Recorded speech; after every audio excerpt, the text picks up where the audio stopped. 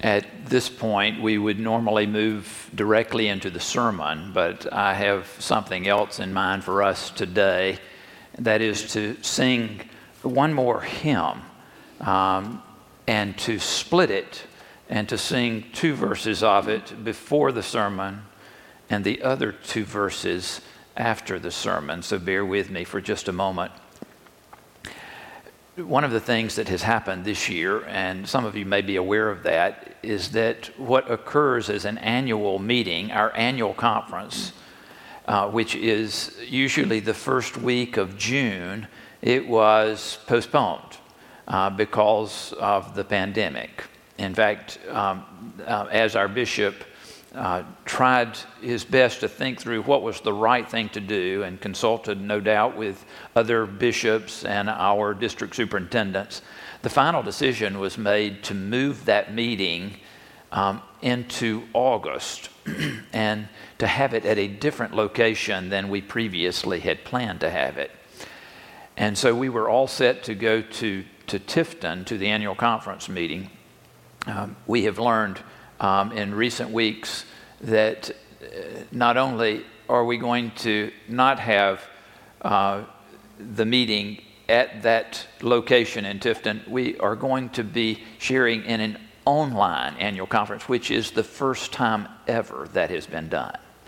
And so we are wondering what that will look like and what that will mean. But I can tell you that one of the things that will occur during the midst of online annual conference will be a memorial service in which we remember those pastors and spouses who have died since we last were together as an annual conference. Now, the reason I'm telling you this is because there is a fascinating little paragraph in our hymnal. This looks like a Bible, but it is actually my hymnal. There's a fascinating passage to explain the particular significance of a hymn in our hymnal.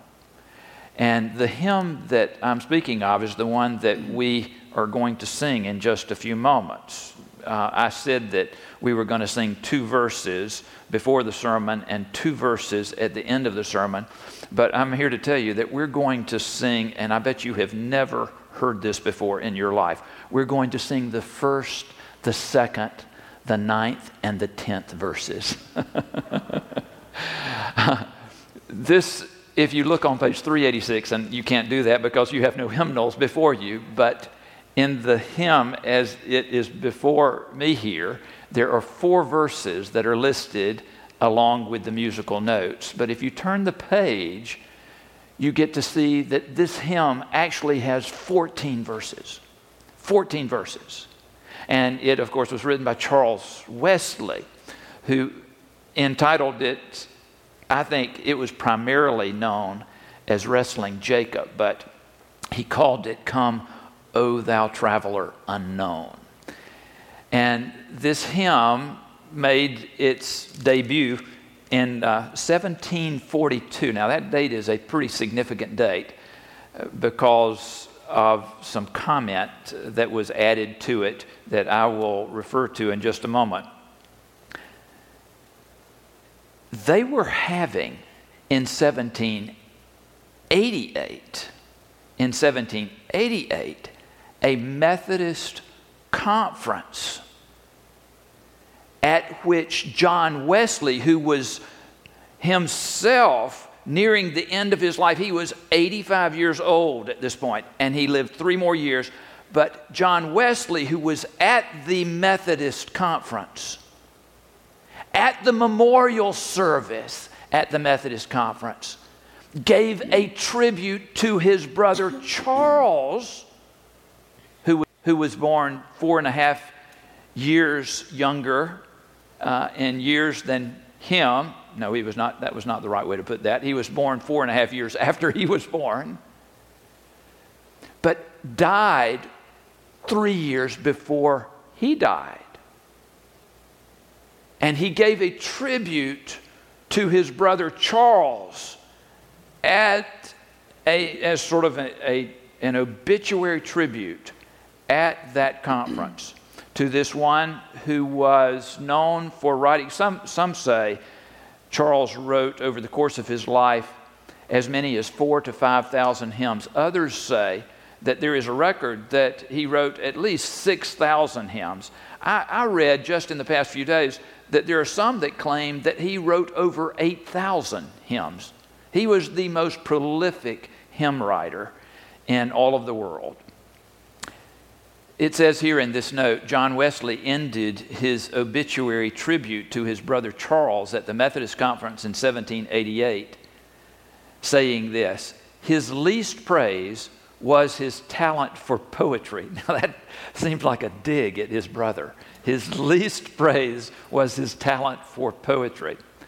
Although Dr. Isaac Watts, does that name ring a bell with anybody here? Although Dr. Isaac Watts did not scruple to say that that single poem, Wrestling Jacob, was worth all the verses that he himself, Dr. Isaac Watts, had written. Now, that is incredible because, now think about this for just a moment. Isaac Watts was the genius of poetry that wrote, "Alas, and did my Savior bleed?" You know that? He is the one that wrote, "When I survey the wondrous cross." He is the one who wrote, "Come we that love the Lord, and let our joys be known." He is the one that wrote, "Joy to the world, the Lord is come." He is the one who wrote, "O God, our help in ages past." That Isaac Watts said that this hymn was better than anything he had ever written. 6 years later, Isaac Watts died. In 1742, Isaac Watts was introduced to this hymn. 6 years later, he died. But he said before he died that this was greater than anything that he had written. Now think about this. If Isaac Watts thought that this was greater than anything that he had written, he must have thought that this was greater than anything that Charles Wesley had written. You get this? And Charles Wesley being the one who wrote, "Hark the herald angels sing." Charles Wesley who wrote, and Tina played this.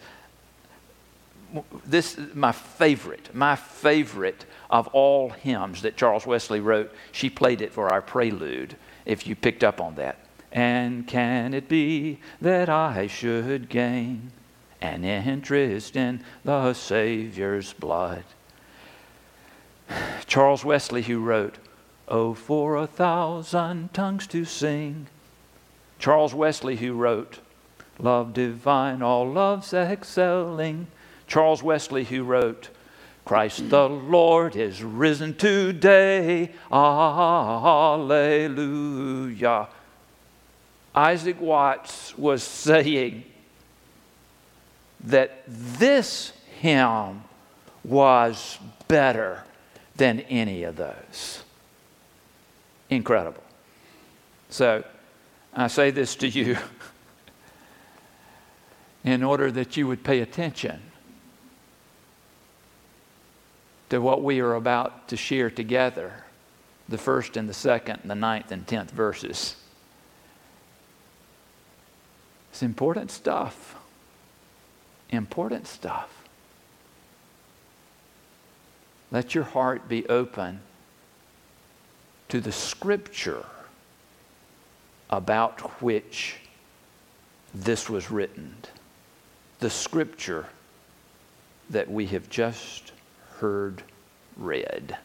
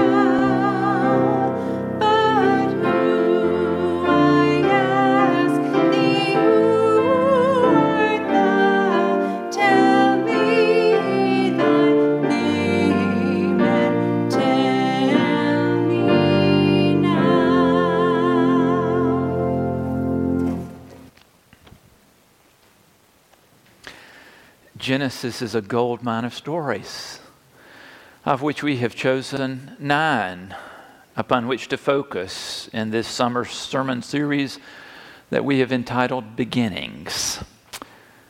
Today we leap from chapter 22 to 32. How can that be done? From the iconic journey up the hill called Mount Moriah into the saga of Jacob and Esau. While the chronology is a bit hazy, the narrative shares that Isaac married Rebekah after Isaac's mother's death. You remember Sarah, don't you? Rebekah conceived twins. Some of you know that Sue and I would pay particular attention to those words. For our Sarah and Rachel were born to us, twins in our lives, in 1988. Oh, we have master's degrees in twinology right now. The fascinating dynamics.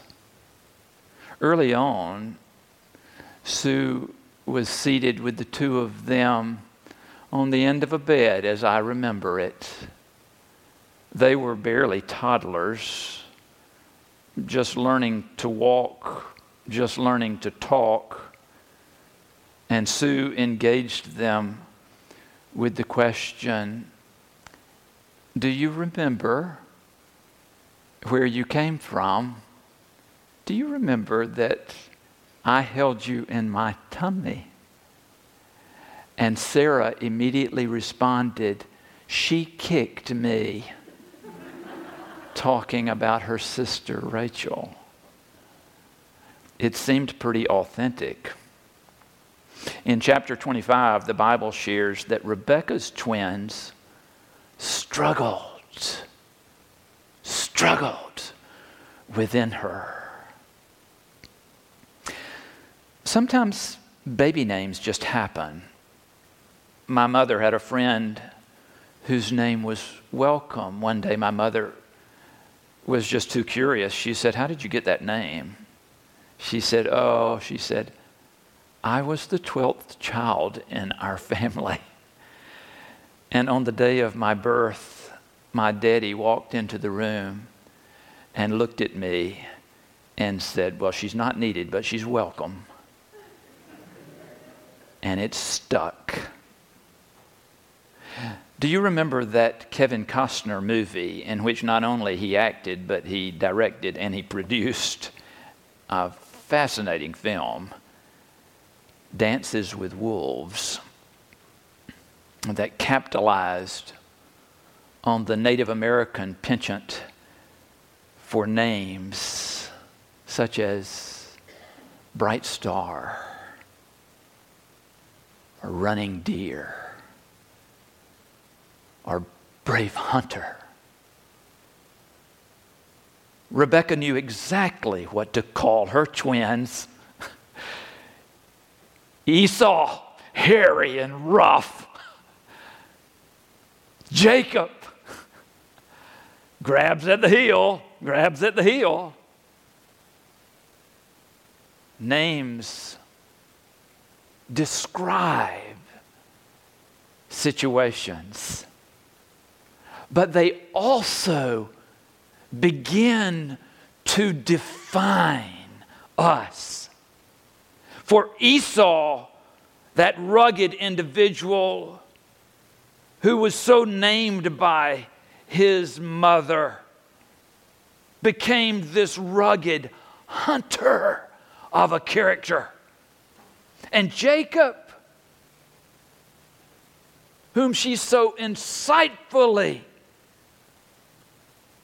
named, began to become this ingenious little trickster of a guy. Two events particularly evidence this. Number one, you remember well when Jacob at home with his mother, always with his mother there, sees his brother come home famished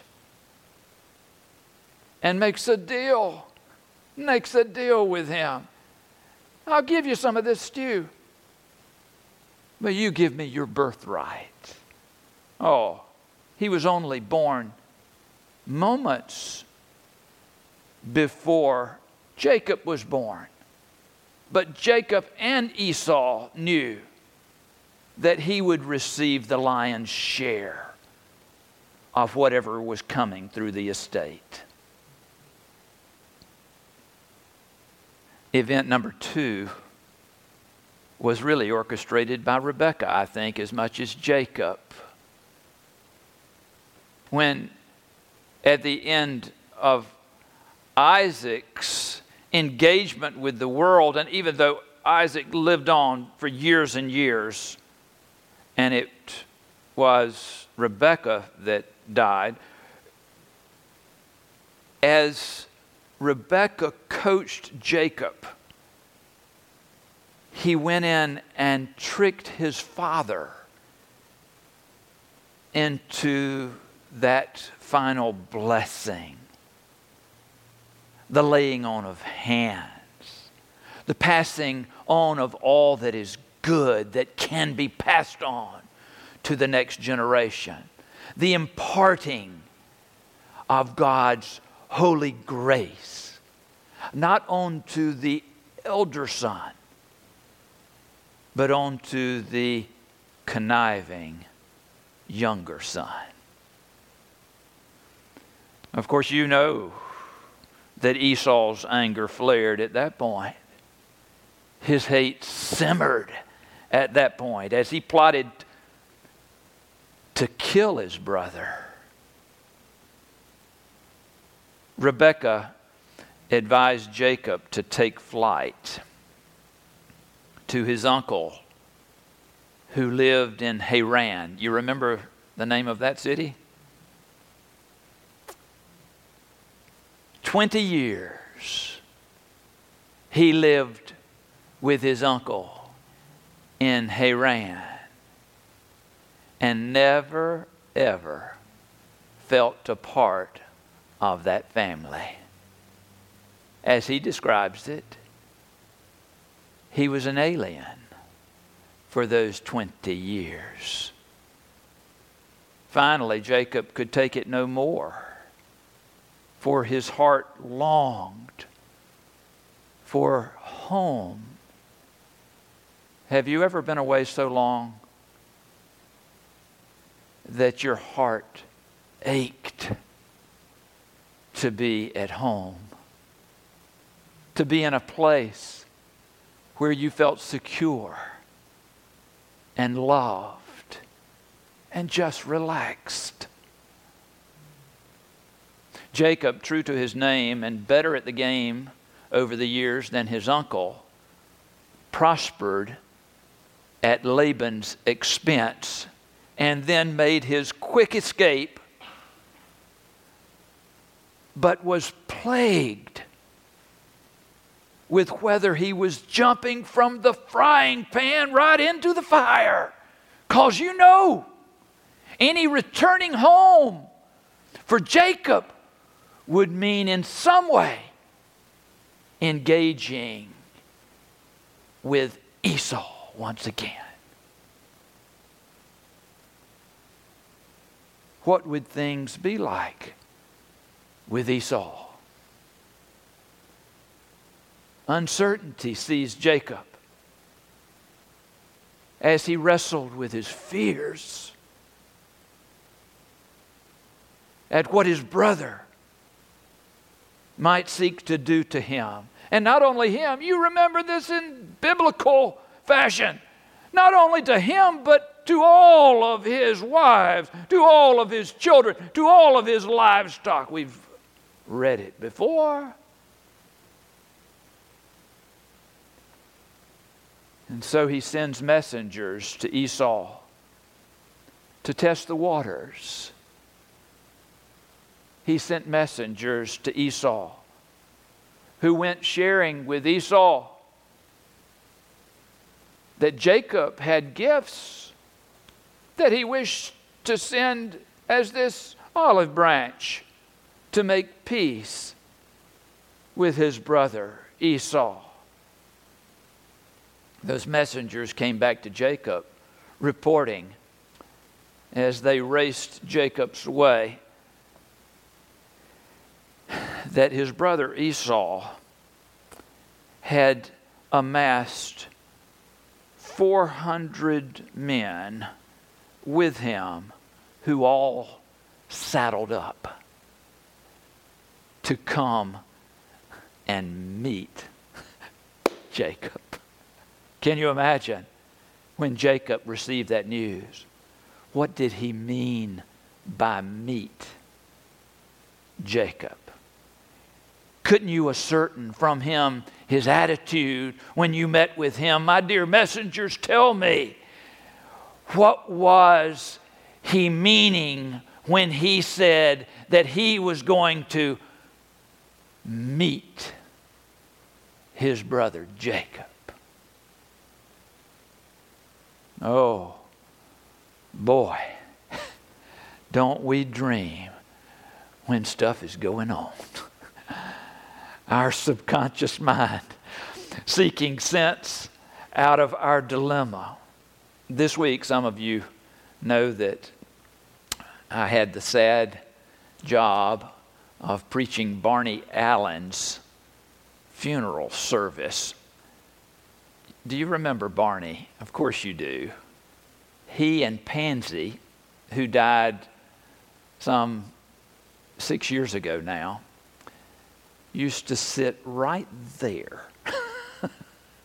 Every Sunday, they used to sit right there. In the process of visiting with the family, I realized that there were two stories that were treasured by them. One had to do with the fact that in his older years, when he was retired from his work and Pansy was still around, he was actually still working out at the recycling center. He would go out there. But when he would come home, he would sit down in his easy chair and prop his feet up, and a friend of the family came in the back door just for a short visit, and Pansy met her as she was coming in with a box that she put into her hand. Now, the friend of the family looked at her and said, "What do you want me to do?" And Pansy said, "I want you to throw this box away, but not here." Now, it was a box that had at one time contained one of those frozen lattice work apple pies. And Pansy said to the friend of the family, "Take this and put it in your car. He thinks I make these from scratch." That is one of the best stories I've heard lately. The second story that the family shared with me is that story from the days in which Barney drove a bread truck. Now, some of you may remember him working at driving a bread truck. He actually worked for the Durst Company, who sold Sunbeam bread all throughout this area for years and years and years.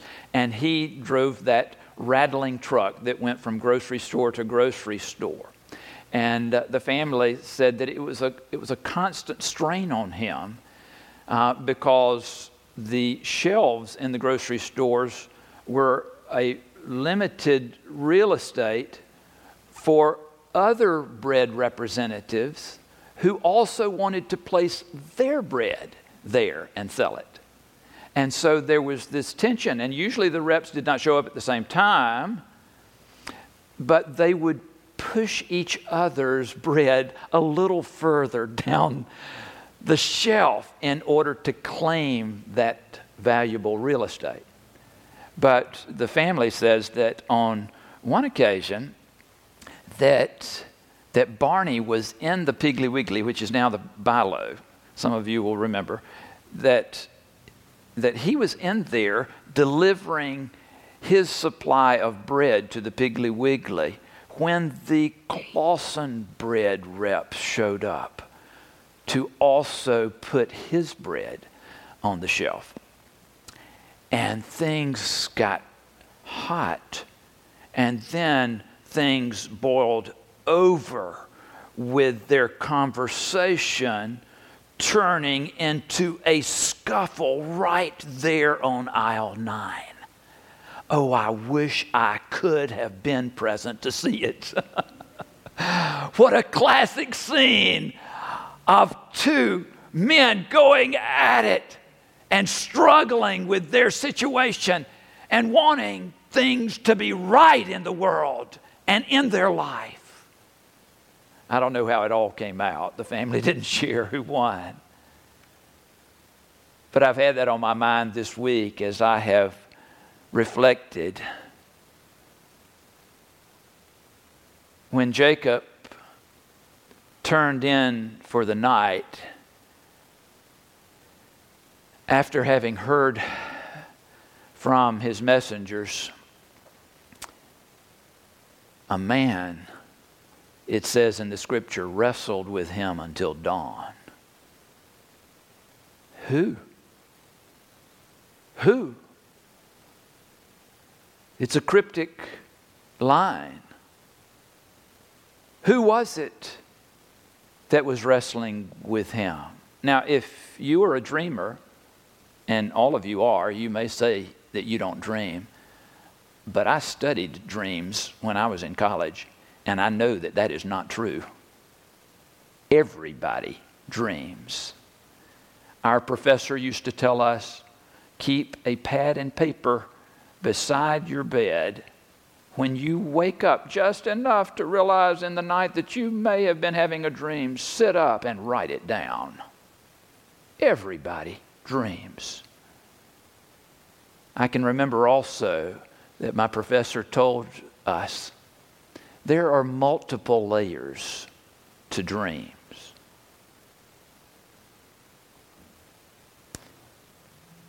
When Jacob turned in for the night, a man wrestled with him until dawn. Who? Was it his brother Esau? I mean, we can imagine that, right? Was it himself? I can imagine that as he was struggling with what he was going to do and who he was. Was it an angel? Because you and I know that no one sees God and lives. But here in this passage, it almost appears that it is God himself that has shown up. I want to suggest to you that it is all of the above. But the last one on the list, God, the last one tore a ligament in a very real way in Jacob's hip, pinning him to the ground. And even though Jacob had lost the fight, Jacob held on to him like it was something that he couldn't let loose of. Even when the one who looked him in the eyes and said, "Let me go," Jacob stared back and said, "Not until you bless me." And then, as if this divine one would not know, he looked at Jacob and said, "What is your name?" As if he didn't know.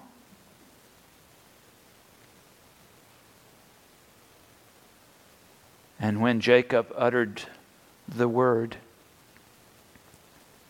immediately God, let's just go ahead and say it, God spoke to him and said, no longer shall you be called Jacob, trickster in residence,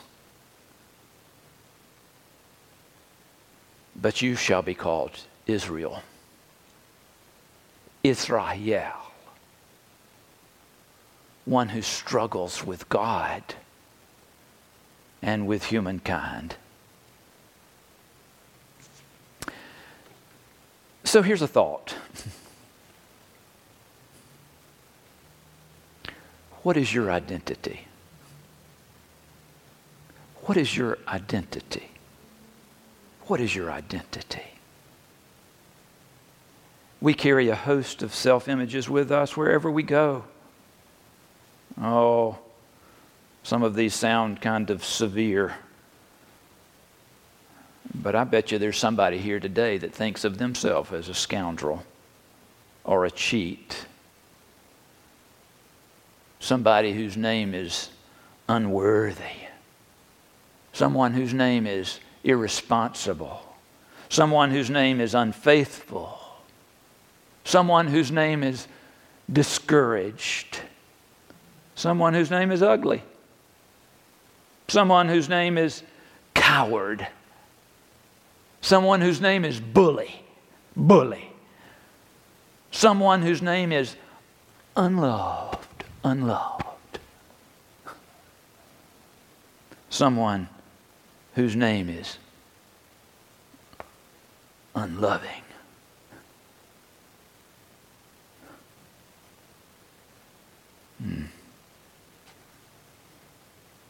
When Jacob finally moved out into that morning and walked toward Esau, he not only had a new name, he had a new identity. And not only was God behind him, but God was ahead of him. For truly it was a meeting, just a meeting. It was not a slaughter. And who could have made that possible but God Himself? Let me tell you something. Methodist pastors don't christen babies. If you haven't ever heard that before, hear it now. Because they taught me well when I was in seminary. Methodist pastors don't christen babies. We baptize babies. In fact, I'm on the Conference Board of Ordained Ministry.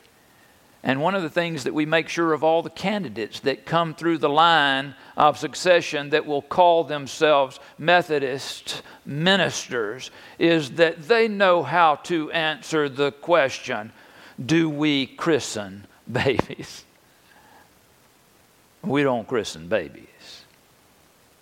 We baptize babies. But let me admit something to you.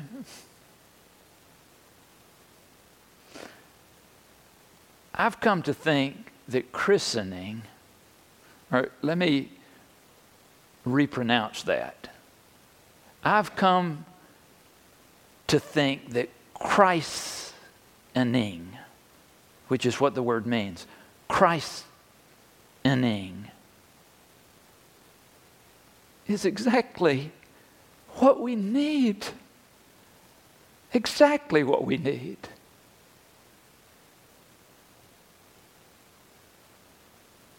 Because we are called up. We are called to give up those lesser identities that we all carry within us and take up the precious name of Jesus, who is our Christ, who is our Lord, the one by whom we call ourselves who we are, Christians, Christians. I have come to desire to be christened, for He is the one alone who is truly our salvation. And I think Jacob tasted of this on that night that he wrestled with, shall we say it? Come on, God. You know who he was wrestling with. He came to a new understanding of himself. And so I ask you this question. With whom are you wrestling today? Someone in the community? Someone in your family? Yourself?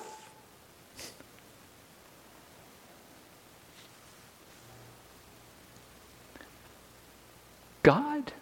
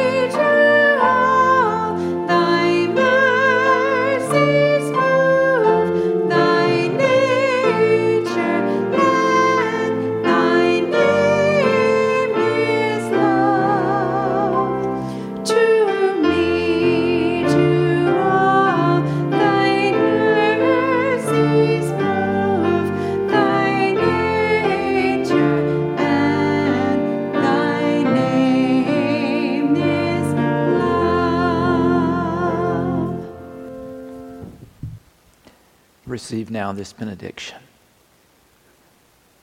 Holy One, pin our shoulders to the ground. Bless us.